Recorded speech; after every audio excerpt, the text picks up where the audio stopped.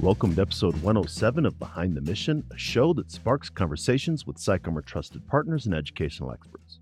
My name is Dwayne France, and each week I'll be having conversations with podcast guests that will equip you with tools and resources to effectively engage with and support military service members, veterans, and their families. You'll find the show on your podcast player of choice or by going to sycomore.org/podcast.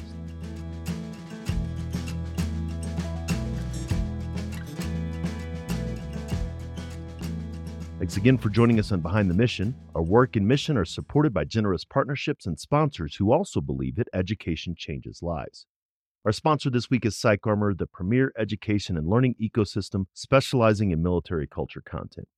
Sycomore offers an online e-learning laboratory that's free to individual learners, as well as custom training options for organizations. On today's episode, I'm featuring a conversation with Navy veteran Alex Krongard, CEO of the Commit Foundation. The Commit Foundation seeks to provide high-touch transition support so veterans in all communities can access services, helping them identify their passions, build strong networks, and leverage their skills in civilian careers. You can find out more about Alex by checking out his bio on our show notes. Let's get into my conversation with him and come back afterwards to talk about some key points.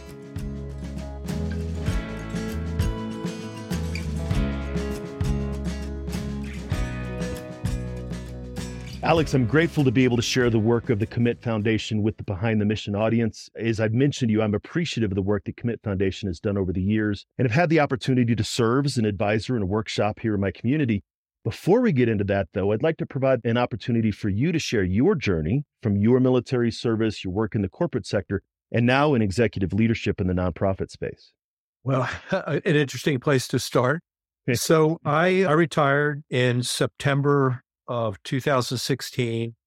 After 31 years, I was ready to go. And I think it was just, I had a very rare opportunity to get out, and I took it. Through some very weird, to use a Commit word, serendipitous series of events, I ended up 1 month and 2 days after retiring from the Navy, working in an investment bank in San Francisco, doing mergers and acquisitions of mid-market companies in the tech sector. And it's like the Wizard of Oz. It wasn't Kansas anymore. I got there. The compliance people were like, you have to pass this 5-hour exam and then another 2.5-hour, 90-minute exam. I can't remember how long it was. And I started working in downtown in the financial district of San Francisco. I did that for 4.5 years. And I found that it was a lot like the military in some respects, in that it was literally like I had been shoved in at the 06 level, and I hadn't done the 01 through 05 levels. And we think in the military, a civilian can't come in and do an 06 level job when they haven't done 01 through 05. And you know what? That's true in investment banking too. There were certain things I could do. There was a lot I couldn't do. I, to this day, cannot look at a spreadsheet. I can't look at the books of a company and see anything. What I could do is I could walk into a company and I could look at the CEO and the COO and the other operating officers of the company, and I could figure out how well the leadership was doing. And I could also build rapport relatively quickly with a team so that I could pitch our services, usually offering to sell the company or find buyers and sell the company then. As I said, I did that for 4.5 years. When COVID came, the first part of it was like this tremendous opportunity to kind of slow down and think in a way that I really hadn't done in, I don't know, let's just say 34 years or something. And in the midst of it, I realized that what I'd been doing on the side while I was in investment banking of helping other vets make the transition was part and parcel of something I liked to do more. At the same time, I was also looking at 3 other jobs, including one sideways move inside the investment bank. At the end of the day, or it was actually the end of 4 months, the job that was left standing, so to speak, was the Commit CEO job. And I came into the CEO job. To say I was as naive about it as I was going into investment banking would be an understatement. In investment banking, at least, I was dealing with similar types of personalities to what I'd seen in the SEAL teams. In the nonprofit world, I encountered a whole cast of characters. Unbeknownst to me, I did not realize that the veteran service organization space was so enormous.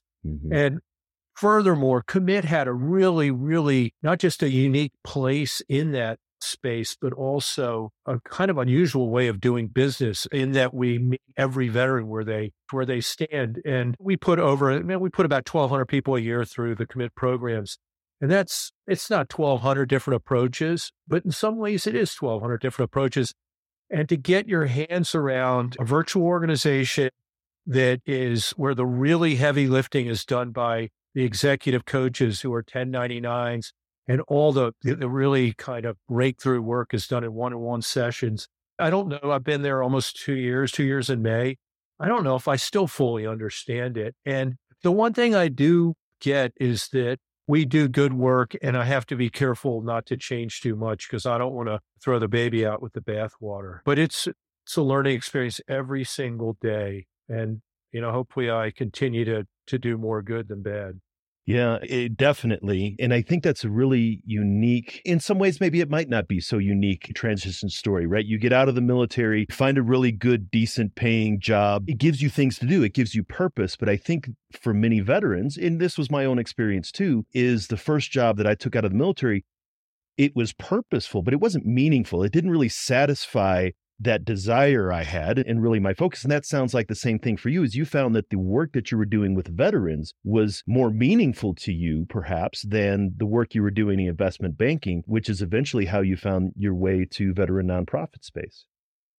Yeah, the meaning and purpose thing is just enormous. And, that's a hard thing to do. And to be honest with you, still commit some days, because I'm not the guy meeting with veterans every day. My purpose and meaning is more abstract than the people actually talking to veterans. Like today, I talked to a young man and it was awesome, absolutely amazing.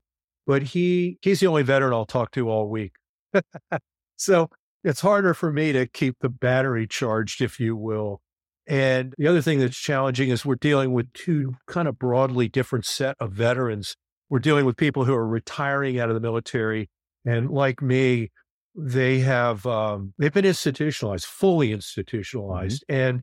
And recently, one of our coaches said something about they had been talking to one of the people they're coaching, and the guy described getting out of the military as the Shawshank Redemption movie, where Morgan Freeman's looking up at that beam in the halfway house. And I don't know, I don't think it's that dramatic, but I will tell you, we do some programs with other nonprofits that are working with people who are incarcerated. And when I talk to them, there are a lot of similarities with institutionalization, be it prison or the military. And while the nature of the institutionalization is very different, there are some very similar effects, and combating them and getting people's identity back. And just to put a plug in, this past year, we've been working with spouses, and it's a really breakthrough program. And we're finding that they have identity. I mean, the day you retire from the military or you get out of the military, you're a veteran. The day you get out, what is your spouse? There is no name. There's not like veteran spouse or something. And so wrestling with these questions of identity is what we spend a lot of time on. And I think it's important time. That's exactly this idea of transition. It is challenging. It can be especially challenging for the current era veterans who served or joined after 9/11, because we have unique experiences of simultaneous multi-theater conflicts, rapid consecutive deployments, especially through the late 2000s and early teens. And it's sort of broad. Like, it doesn't matter if the service member was enlisted or commissioned, branch of service, like you said, got out after 5 or 10 years versus 25 to 30, served conventional forces or a member of special warfare units. That transition process can be challenging for all veterans. And that's really what the Commit Foundation is trying to support. Yeah, like I said, we meet everyone where they are, and everyone's in a slightly different place, but we're trying to avoid social isolation. We're trying to mitigate the loss of tribe, that loss of identity. And we're also trying to get people into jobs that align with their personal values, such that the odds are higher that they'll find meaning and purpose in that job. Or frankly, some people just want a lifestyle job. They want to earn a little bit of money, and their real focus is outside of work. And you know what? We're there for them too. And I just hope we can continue to meet people where they are.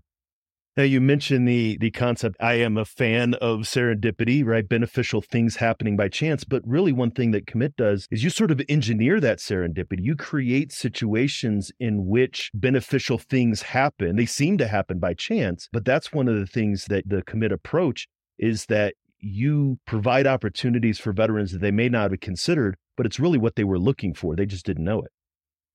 Yeah, first off, when I came on board Commit, I wanted to get rid of that word serendipity. I could not stand it. But each additional day I am at Commit, I have to admit there is no other word. So not even grudgingly, I celebrate serendipity now. But I think it all goes back to, I think I'll get the quote from Louis Pasteur, right?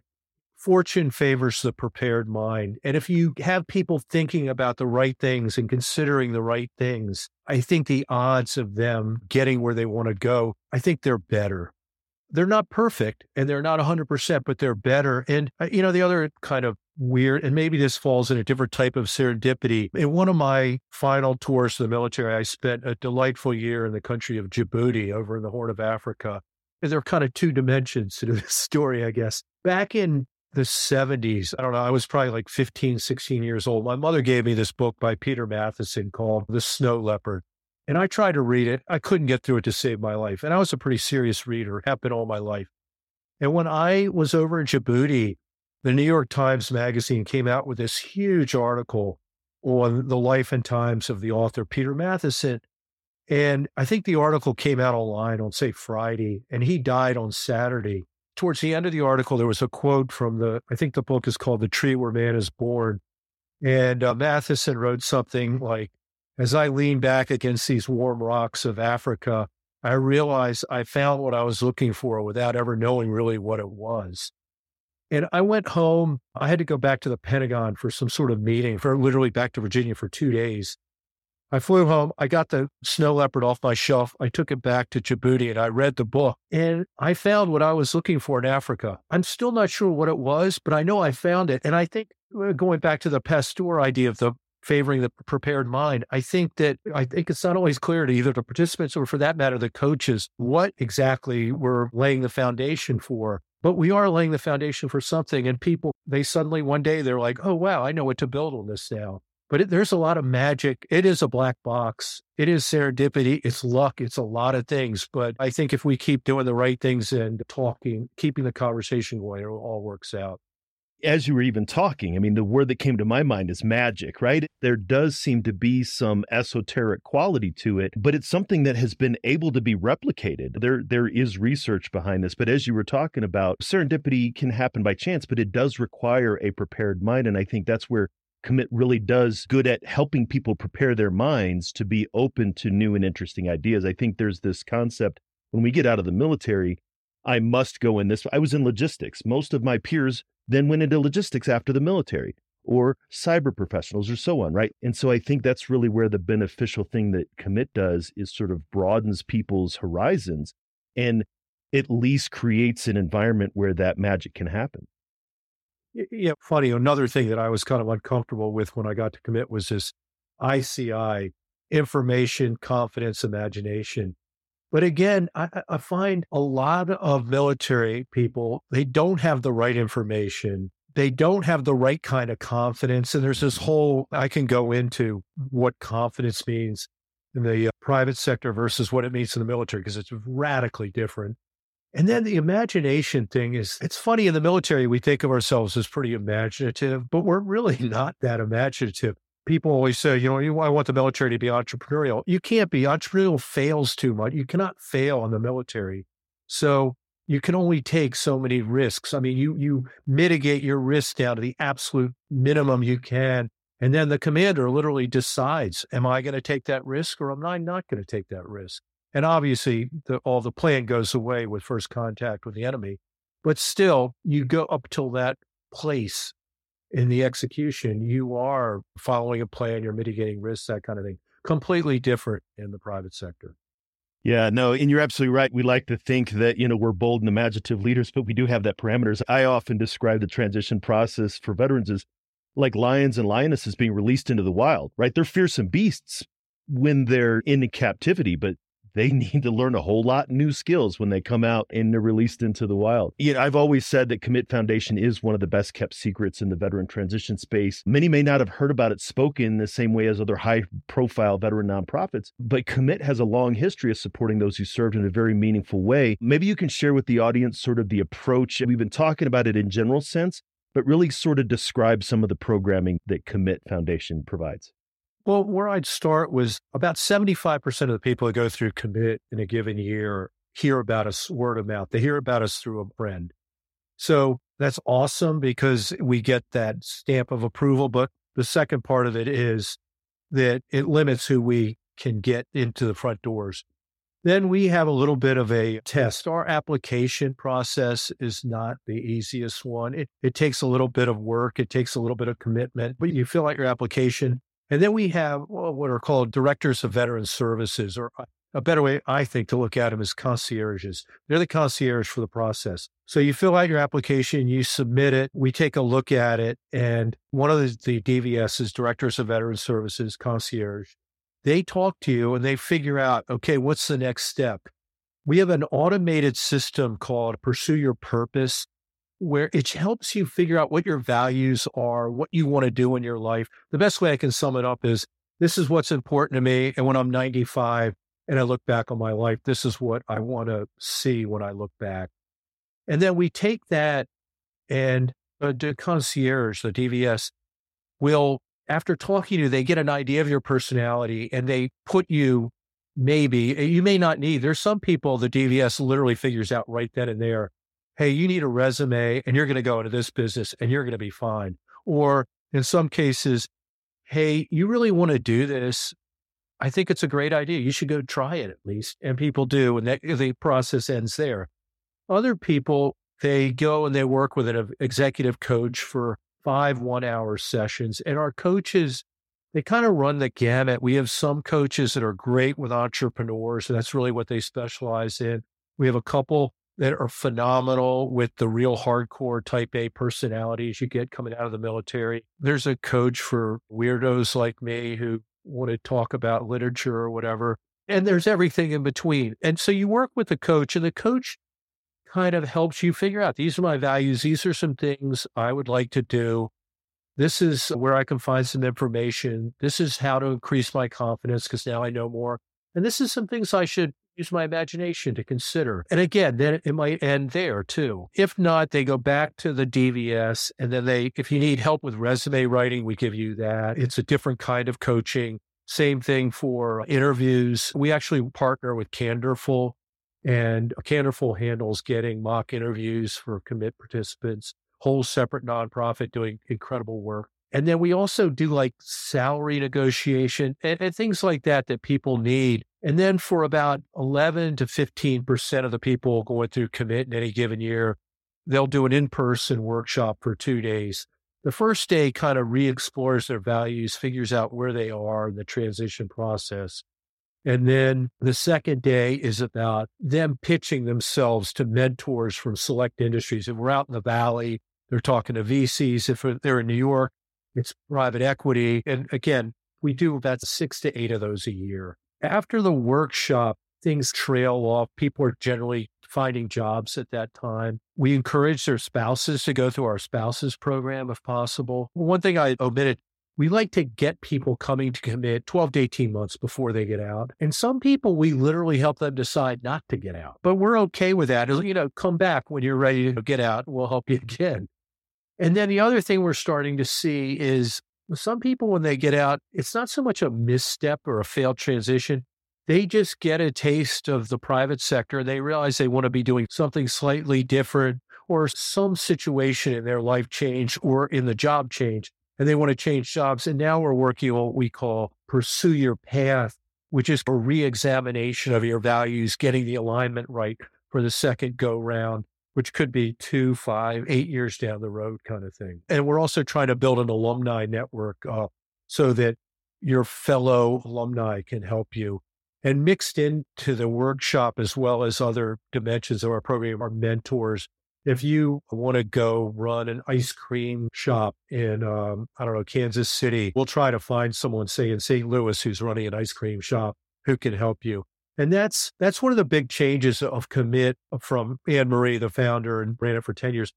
Her Rolodex was insane. Literally one of the great Rolodexes in the world, probably till today. The Rolodex is a little different now. Some of that's due to the 2 groups of people getting out. They have different needs, but we try to get you with a mentor that can help you.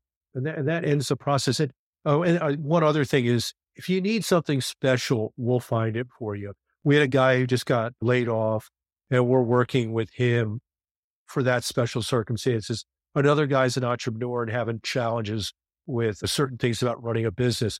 We'll find an entrepreneur to mentor him in a much more comprehensive way than the other mentors. So again, wherever you are, we will meet you there.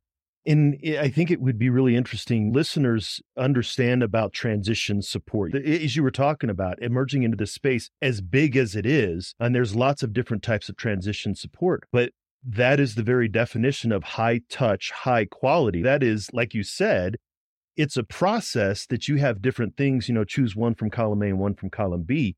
But really, what seems to be unique to Commit is that it's all relational. It's not transactional. Give me your military service and I'll return you a resume. It's really more of a relationship between your coaches, the mentors, the team, and the veterans that are coming through. Yeah, one of our touchstones is veterans first always. We've had a lot of discussions about placement, putting people in jobs and getting paid for it, because what we do is expensive. And that's what keeps me up at night. Where's the money coming from? But when we do that, our equities become confused and they're no longer with the veteran. And so I would rather not do the placement thing. I really don't want to do anything that compromises our support to the veteran. I don't want there to be any confusion about who is first, only, and foremost in our eyes. Yeah, I think it's amazing. So if people wanted to find out more about the Commit Foundation, the work that you do, maybe share some of the resources with veterans they're working with, how can they do that? So there's our mysterious website, because it is a little mysterious, commitfoundation.org. I hesitate to do this, but I will. I don't get that much email to begin with. Or they can write me, alex@commitfoundation.org. I'm terrible at answering the email, but there's a woman we hired part-time who's very, very good at getting me to answer the email. Honestly, recommend they go check out the website. But again, the website, there are questions people have, and there's an info address on the website. They can email their questions there. But if worst comes to worst, email me. I don't get to talk to enough veterans. Yeah, just commitfoundation.org. That's great. I'll make sure that the links to that in the show notes. Thank you so much for coming on the show today.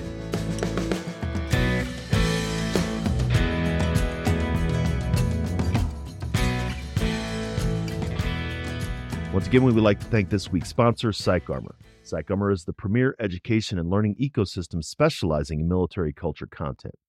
PsychArmor offers an online e-learning laboratory that's free to individual learners, as well as custom training options for organizations. My conversation with Alex is another one that could have gone on for a long time, and rightly so. As I mentioned in the episode, a lot of people may not have had the opportunity to be connected to the Commit Foundation or hear what they do.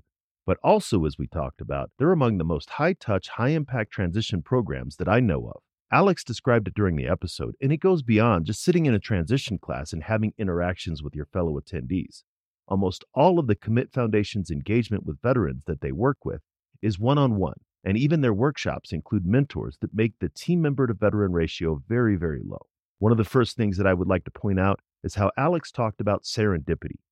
That's one of those words that I thought that I knew what it meant when I first heard it, but not really. A fancy $5 word, as one of my troops used to call them. But serendipity is really beneficial chance, finding something that you weren't looking for that has a positive outcome. Running into a friend at the store, or wandering down a side street in your city and finding a really great restaurant that you didn't know about. It's sort of like being in the right place at the right time for something good to happen. When I've talked about this before, people think about serendipity as luck, and therefore something that we have no control over. But Commit really does engineer serendipity and create the environment for beneficial things to happen. Like a lot of interesting phenomena in the world, the concept of serendipity has been studied.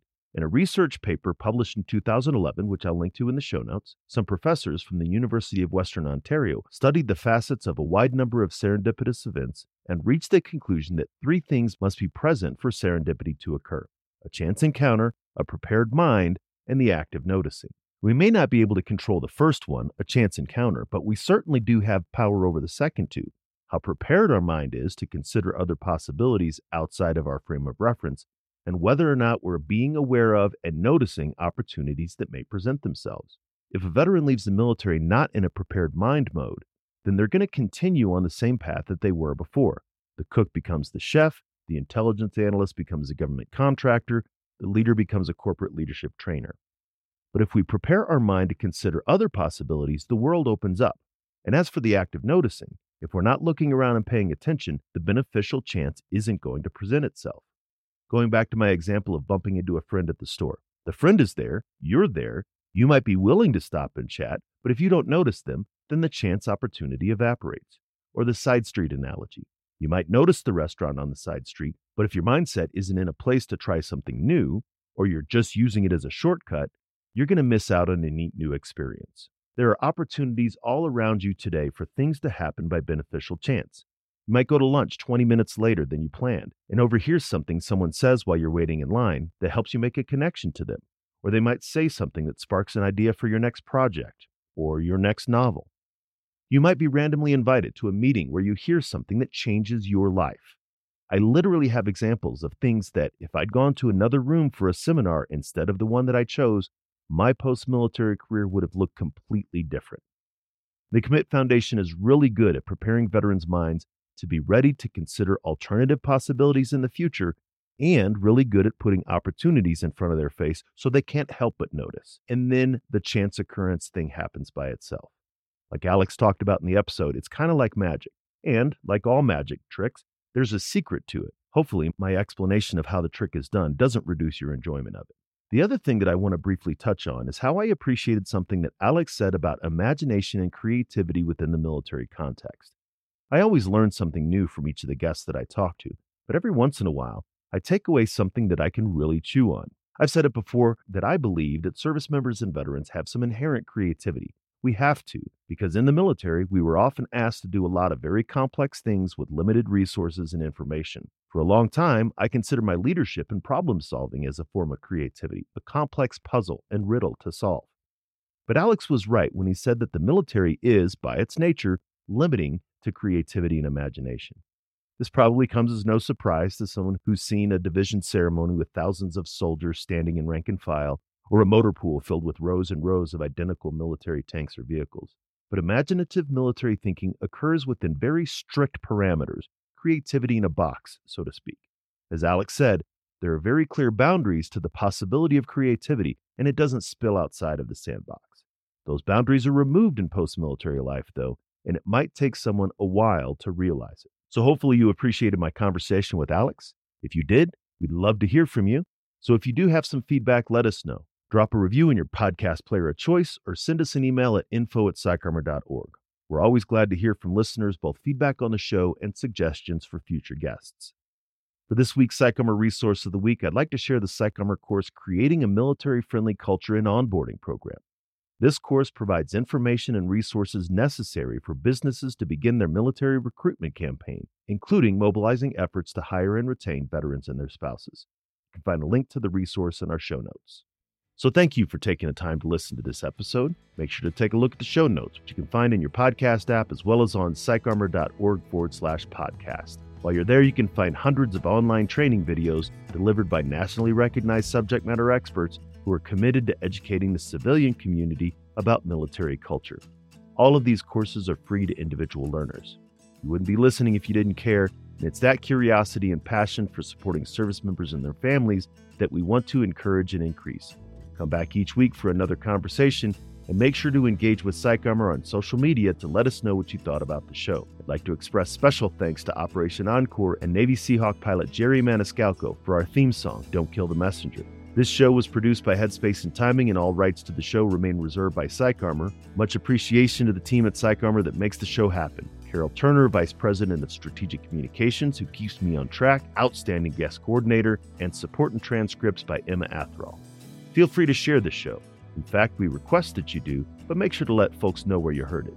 Join us next time for another great episode, and until then, stay aware, get educated, and be well.